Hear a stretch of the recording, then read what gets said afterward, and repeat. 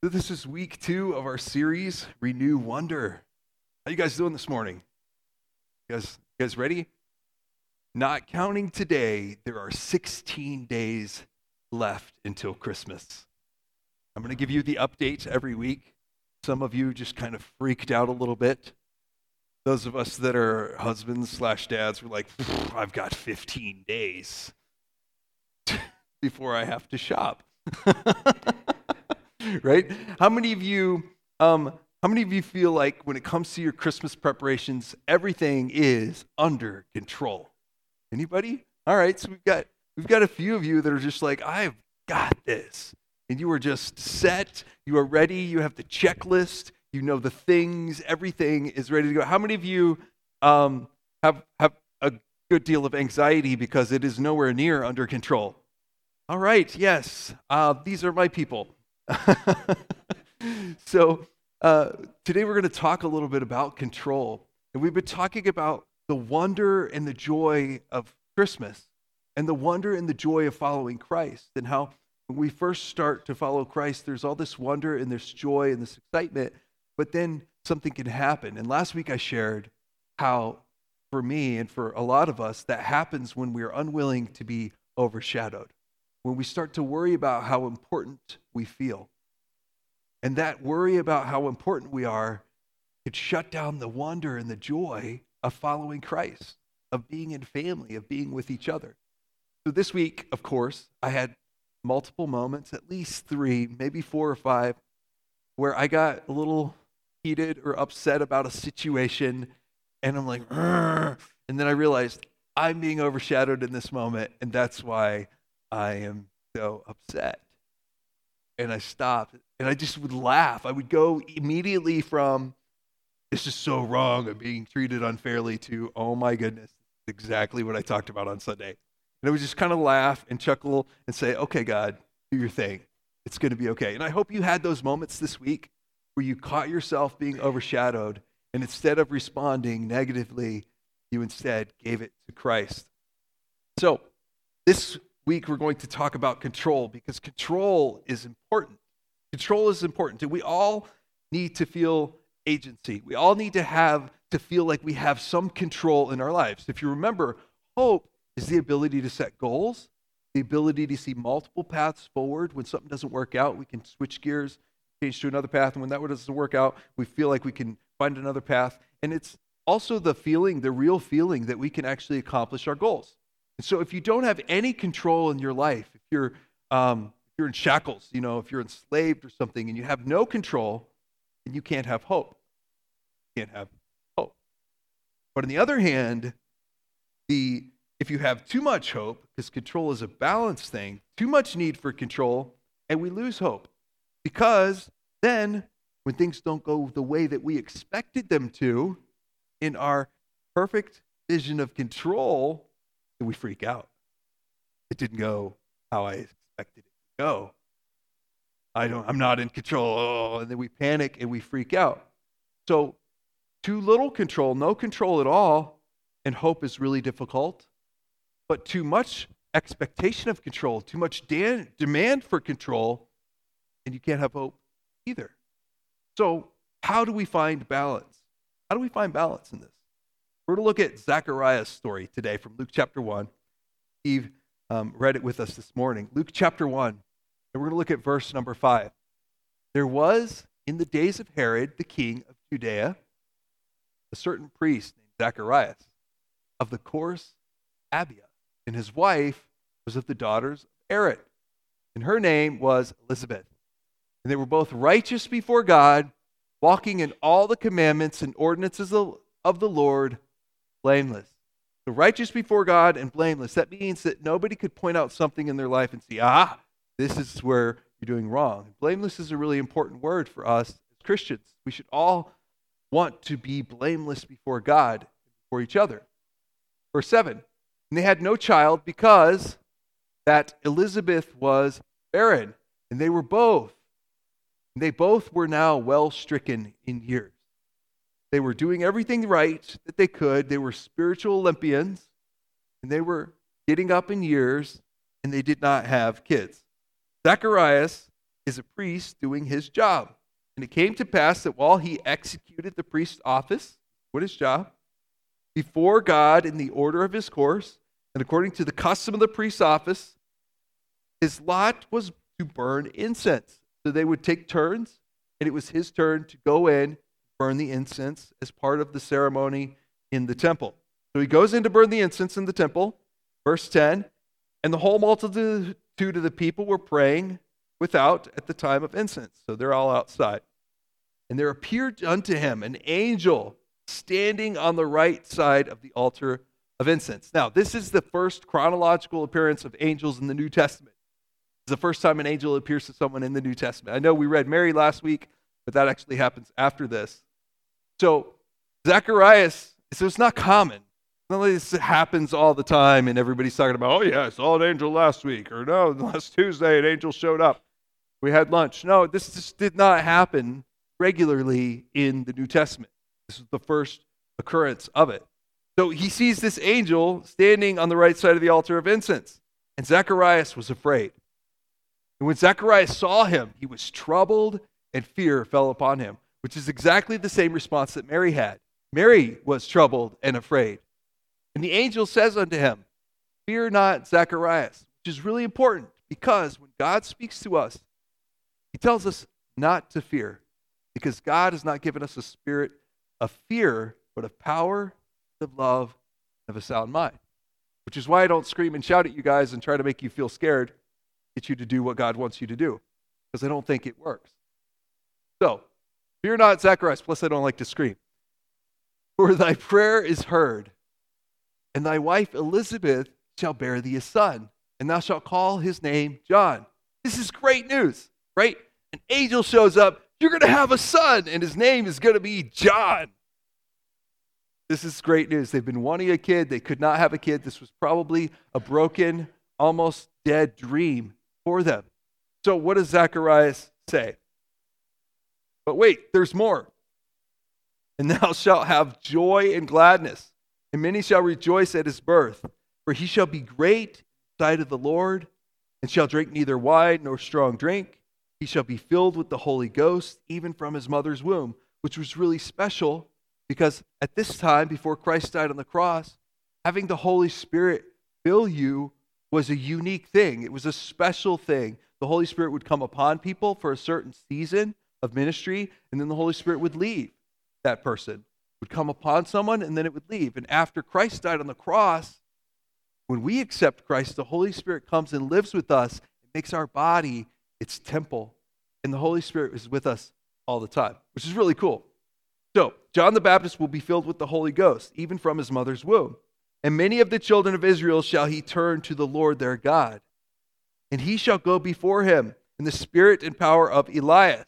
This is to fulfill the prophecy that Elias would come back before the Messiah did. To turn the hearts of the fathers to the children and the disobedient to the wisdom of the just. To make ready a people prepared for the Lord.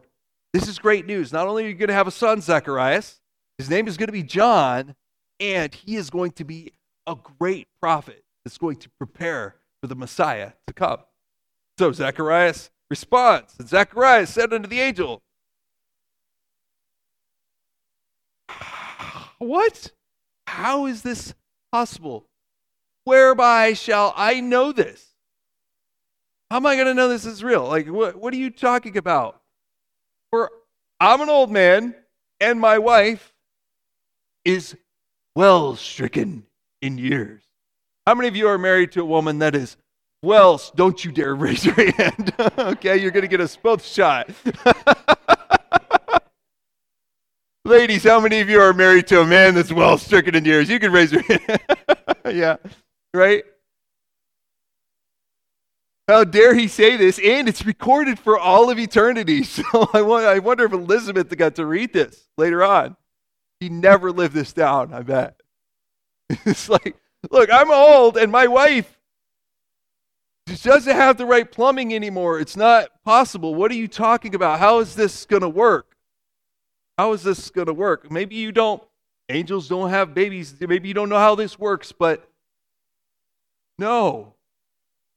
She can't have kids, man. So How's this going to work? How do I know this is really going to happen? And the angel answering said unto him, I am Gabriel that stand in the presence of God. I think part of this question was, what is the sign that I know this is real? And Gabriel's like, I'm Gabriel. I'm an angel from God. Like, there's your sign. Here's your sign. Like, I mean, I'm literally an angel in front of you standing. So, and he goes on, and am sent to speak unto thee and show thee these glad tidings. God sent you an angel. What more do you want? And behold, so since you want a sign, since you want to know for sure, behold, thou shalt be dumb and not able to speak. Now, this is Old English. Okay, this is KJV. So what it meant is that he would not be able to speak. His mouth would be shut. He would not be able to make sound with his vocal cords. He would just open his mouth, but nothing would come out. He wouldn't be able to talk. He'd have to write things and learn sign language. You shall be dumb and not able to speak until the day that these things shall be performed, because thou believest not my words, which shall be fulfilled in their season. You will not be able to speak. Now, notice the difference in Zacharias' response and Mary's response, right? When the angel told Mary, you're going to have a child, look what Mary says. Then Mary said unto the angel, how shall this be, seeing I know not a man? They kind of seem like the same thing, don't they? Zacharias says, how is this going to happen? And Mary says, how is this going to happen? So why didn't God shut up Mary? Why is he not like Zacharias? They both ask, how? She didn't have to go her whole pregnancy without talking. That would have been like torture on top of torture, right? Why did Zacharias get the smackdown, but Mary gets the explanation? The angel goes on, well, the Holy Ghost is going to come upon you, and you're going to conceive, and you don't have to worry about it. Why does Mary get an explanation, but Zacharias is like, fine, you just won't be able to talk until the baby's born. 9 months, there you go. What is the difference? How is this fair? Does God not want us to be curious? God not want us to ask questions? Mary didn't get in trouble. Does God want us to not understand things? To not engage our brains? No. If we were to look at Zacharias' story alone, we could go to an extreme that says, never ask questions, never question God, never try to figure things out. Just accept things the way you're told and do what you're told and do things the way they are. And I think that's really dangerous in religion. I think it is. That's an extreme, and it's dangerous because that's how we end up doing really silly things because someone told us to do it.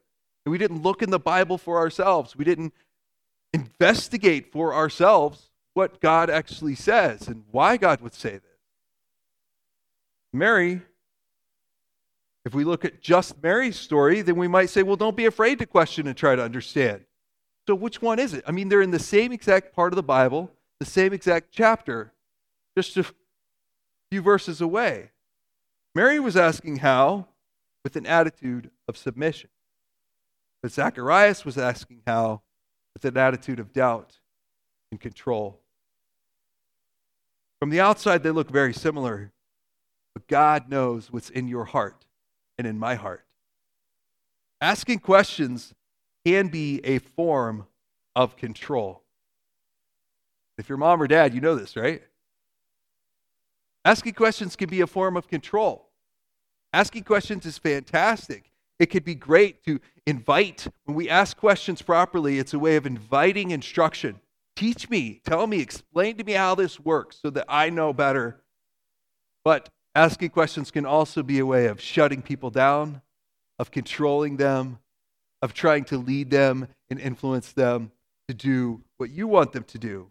I ask questions all the time, and the attitude behind my questions are extremely important, right? When we ask how, why, or what about a situation or to someone that we love or care about, it could be, I don't want to reveal or I want to reveal to you why this won't work. So maybe you start asking leading questions.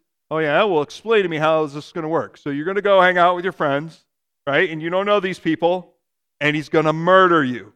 Is that what you're saying, right? That's your parents have had that conversation, right? That's the questions we get. You see what I mean? It's like leading questions. Oh, and how are you going to pay for that? And how's that going to work? And how's that? And the questions aren't to encourage. The other side would be, I want to know so that I can help. What is your idea? What is your plan? What are you hoping will happen that maybe I can resource you so I can help you out, so that I can be a part of this? We could ask questions to discourage people, right? To point out just how dumb an idea this is. Right? Just how dumb an idea. So you're going to hold the bottle rocket in your hand and then light it. And then go to the ER. Do we go to the ER before, or should we just do it at the ER, like outside? You know, that's kind of funny, but the whole point of those kind of questions are not to actually get an answer. It's to discourage the behavior. Or we could ask questions because I want to know how to encourage you. So what's your plan? You want to do this? You want to get a job? You want to learn how to do this? Okay. Well, I've got this book you can borrow. I've got this thing. Or I know somebody who actually does that. You want to go job shadow, though? We could ask questions to learn how to encourage someone. Or maybe I want to change your mind. I want to change your mind. I don't like what you're about to do. Makes me uncomfortable. It's going to be harder on my life because you want to do this thing. So I'm going to ask you questions to try to change your mind. Versus, I want to be a part of this. I want to be a part of this. What kind of questions do you ask the people around you? Which side are you on? Do you encourage or discourage others? Do you signal belief and encouragement? Or do you signal doubt and discouragement when you ask questions? What if you know their idea is really, really dumb and won't work? What do you do then? How many of you have a friend who has dumb ideas? All right, yes. And how many of you it's like everything within you not to just scream at them and shake them because you really don't want them to make that dumb, yeah, right? What do we do? How do we handle that without becoming, the red side of things where we're doing all this control stuff? How do we do that? Well, if it's not immoral and if it's not really dangerous, then why discourage them? If it's not immoral and it's not really dangerous, then why discourage them? Now, if it's immoral and it's dangerous, well, then maybe if they want our advice, here's the thing. When people want advice, they'll generally ask for it. I know it's weird. It's a shocking thing. They'll actually come up to you and say, so this is what's going on. What do you think I should do? They can actually say those words together in a sentence. And then that means, I want to know your opinion.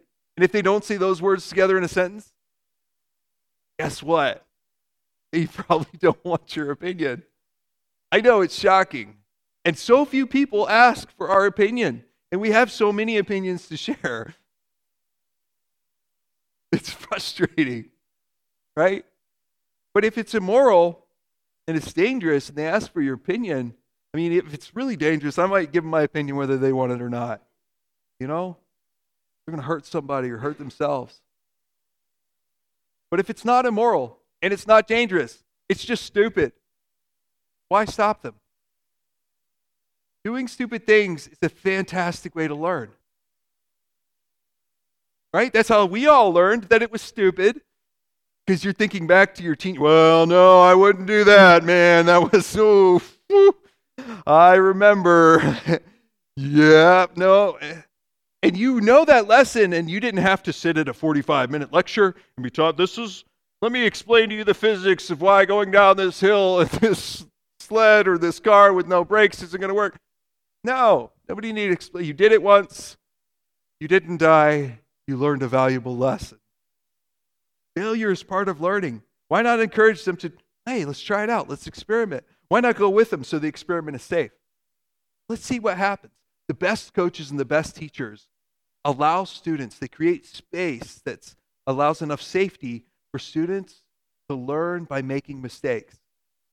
Oh, you messed that up. You cut too much off of that, or that didn't work out, or we tried that. Why didn't it work? And in that process, they learn why it didn't work. Because the aha moment when I figure something out is way more valuable than 100 hours of instruction. Because you never forget when you go, oh, that's how it works. Oh my goodness. Oh, look what I figured out. And the teachers and the parents and everyone around you are like, yeah, we've been trying to tell you that for like 2 years. But because they figured it out, because they had the aha moment, it's a valuable lesson that will stick with them. It's worth way more than 100 hours of instruction. So why don't we all do this? Why don't we all lean into exploration and try stuff more often? Well, what if I get excited and it doesn't work? What if I get excited about something, about God healing me or about God doing something in my life? What if I get excited about small group and then I have interpersonal conflict? What if I get excited about serving and then it's difficult and there's a problem? What if I get excited about hanging out with someone or taking care of someone or doing something good or starting a business or trying something new and it doesn't work out? I don't know if I can handle that. I'll look stupid. Everybody will know that I'm a failure and people will know that I did something stupid. I don't want to look stupid. And sometimes we're controlling others just because we're trying to control our own fear. Sometimes we're saying no to other people, our kids, our friends, or family members, because we're just trying to control our own fear. We know Zacharias was afraid. Fear fell upon him. Mary was afraid too. In verse 38, Mary said, behold, the handmaid of the Lord, be it unto me according to thy word. And the angel departed from her. Mary was afraid, but she still went with it. She still did it. How do we do this like Mary, where even though we're afraid, we do what God tells us to do? When we are anxious about control, when we are worried about looking dumb, when everything inside of us wants to ask controlling questions, how do we deal with that? What do we do as Christians? So I'm going to share with you a spiritual discipline.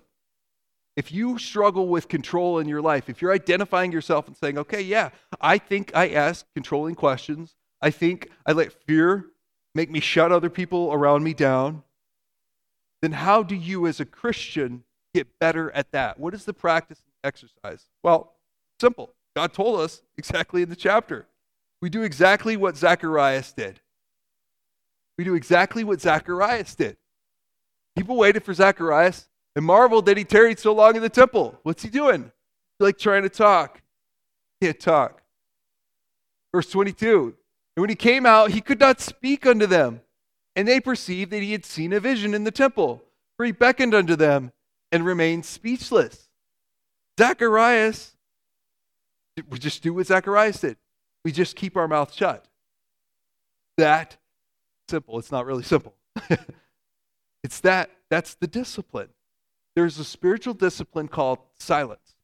And silence is like fasting. Fasting is when you don't eat food because you want to trust God to take care of you physically. So when I feel hungry, I'm going to remember to trust God and pray to Him, because I'm not going to starve. I'm not going to die because I'm not eating. Especially those of us in America, we could go several meals, several days, several weeks probably without food and be fine. You still need water, but you could go a long time without food and probably be okay. Well, silence is the same thing. It's fasting from speaking. Keeping your mouth shut and not saying anything. And trusting that God will control the situation around you rather than you taking control. That's hard. But it's an exercise. It's like lifting weights. Like stretching. So in these moments where you feel like you're losing control, or even in moments where you feel like you might be tempted to control, one of the things that you could do is to practice silence. You're going to go to family functions, you're going to go to dinners, and maybe you decide, I'm going to be quiet and let other people carry the conversation. I'm just going to practice silence. Not because I'm mad, because we can practice silence passive-aggressively. I'm not talking to anybody. No, there's nothing wrong. Right? We can do that. That's not what I'm talking about. I'm talking about being present, nodding your head, being a part of things, not with the grumpy face, being a part of things, but not speaking, not controlling the conversation, not jumping in and forcing your way and your opinion to carry the day. When fear is getting the best of you, don't spread it around. When you catch yourself being discouraging, apologize. I'm sorry. I am doing this. I'm doing that whole control thing. I'm sorry. If you will do that with people around you, you will save your relationships. If you don't, they'll just not come around anymore. And it won't be, and they'll never tell you probably because you ask controlling questions all the time and you're insufferable to be around. Like your kids aren't probably going to tell you that. I mean, maybe some of them will, if they're as stubborn as you, but most of the time people won't tell you that. They'll just stop. Well, we had something else come up. We couldn't make it. Sorry, we're so busy. Yeah, they're just not going to tell you. If you can't endure people you love making silly decisions, then you'll just be left out of their life. A great illustration is multi-level marketing stuff. I hate multi-level marketing stuff like the Amway and all that stuff. People come to me. I'm a pastor. I got a big, 800 contacts in my phone book. And so of course, I'm a target. They want my contact list. And so they'll come and they'll sit down and they'll tell me about this amazing thing. And I do math. And it makes me mad because they're drinking some Kool-Aid, and they're not doing the math. And so I have to learn to keep my mouth shut because I've lost relationships because I can see mathematically you're making a poor business choice right now. And you're excited about this thing, the math doesn't work. And I can show you the math doesn't work. But when I've done that and just shut people down, then I shut down relationships. You know what else works? Say, well, thank you for this opportunity, but I don't think it's for me. And then they go away and they do their thing and they find out the math doesn't work. They lost some money, but they learn a valuable lesson. And I still have a relationship. You know how hard that is? Because I like to be right. I want to be right. But you could be right or you could have relationships. And it's not worth it to burn relationships. Sometimes people just don't want to know the truth. I'm not talking about multi-level marketing anymore. But sometimes people don't want to know the truth. When that happens, you have to decide if it's more important to be right or to be in a relationship with that person. Do you want to be right or do you want to be in a relationship? And if you limit yourself to only be in relationships with people that will always listen or take your advice, let me say that again. If you and I limit ourselves to only be in relationships where people will listen to us and take our advice, guess what? We won't even be in a relationship with us because you don't even take your own advice. Think about it. So we can't limit ourselves to only be in relationships where people take our great advice and listen to us. And so for the sake of the relationships, we need to learn to keep our mouths shut because silence is a spiritual discipline. Keeping our mouths shut to allow God to control the world rather than speaking up and taking control ourselves. Let's see how the story ends up. Elizabeth's full time came that she should be delivered, and she brought forth a son, of course, just like the angel said, just like God said it would happen. Because with God, nothing is impossible. And her neighbors, her cousins, they all heard how the Lord had showed great mercy upon her, and they rejoiced with her. And it came to pass that on the 8th day, they came to circumcise the child, which was the custom. And they called him Zacharias. They called the baby Zacharias. Now, what had God said to name him? John, right? You're going to have a son. His name's going to be John. That's what Zacharias was told. But they call him Zacharias because it's the custom. And Elizabeth corrects them. No, no, no, no. He's not going to be Zacharias. But of course, nobody listens to the woman. So they go to Zacharias and say, hey, she says no Zacharias. What is it going to be? And so he asks for a writing utensil. They made signs to the father how they would call him. He asks for a writing utensil, a tablet. And he wrote saying his name is John. And they all went, oh, okay. I guess John it is. There's no John in your family. You sure? Yes, it's going to be John. And his mouth was immediately open. His mouth immediately was open and he could speak again. He could speak because he was being obedient to God. Because he accepted the control of God in his life. And our voice is given to us to praise God and lift others up. Your voice is given to you to praise God and to lift up other people. I can't think of any scripture, and maybe you know one, you could come to me after the service, but I cannot think of any scripture in the Bible where it says, thou shalt discourage one another. I can't think of any. Thou shalt discourage them from making that choice. No. It says we should encourage each other. We should teach each other. We should reprove. We should correct. But those are earned relationships. And in this time of Advent, preparing for the coming of Christ, where do you need to exercise silence? Silence is an act of surrender. It could be a way of signaling to God and others, I'm not the most important one here right now. I'm not the most important one here. And when you really want to speak up and tell someone exactly how dumb you think they are, exercise silence. Exercise silence. And allow God to control the situation. Because he is more capable and he knows how to lead that person in a lesson they'll learn. And allow us to maintain the relationship. I'm going to ask if we could bow our heads, close our eyes this morning. As we close, today I encourage you to think about silence, to practice silence as an act of trust. Well, maybe you don't trust God. Maybe you don't know God. This could be a great first step. Because learning is about experimenting. It's about trying things. And I would encourage you this Advent season to try God. The Bible says, try me. See if I'm real. So give him a chance. Give the things that Jesus says a chance. Practice them this week in your life. Exercise silence and see if that doesn't encourage and strengthen your relationships. Because God said that we should love him with all our heart and love our neighbor as ourselves. As we follow Christ, it will transform us, transform our relationship. It's how we are forgiven. It's how we find grace, learn to live in grace, and walk in grace. We pray for you. Dear God, I pray this week that we would trust you.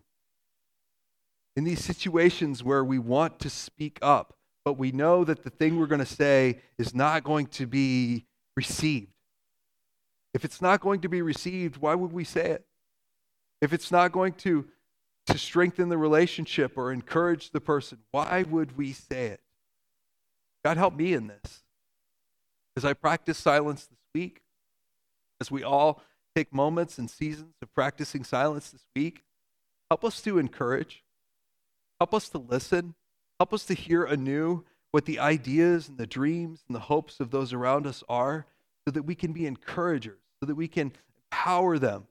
And maybe their idea isn't fully fleshed and makes sense yet, but God, help us to encourage them to take a little step so they can learn and grow, rather than just discouraging them and making them stay stuck. I pray that we would learn the lesson of Zacharias, learn when to be quiet without being forced into it. God, we trust you. We know you are good. Help us to be the people that honor you with what we say and with what we don't say. In Jesus' name.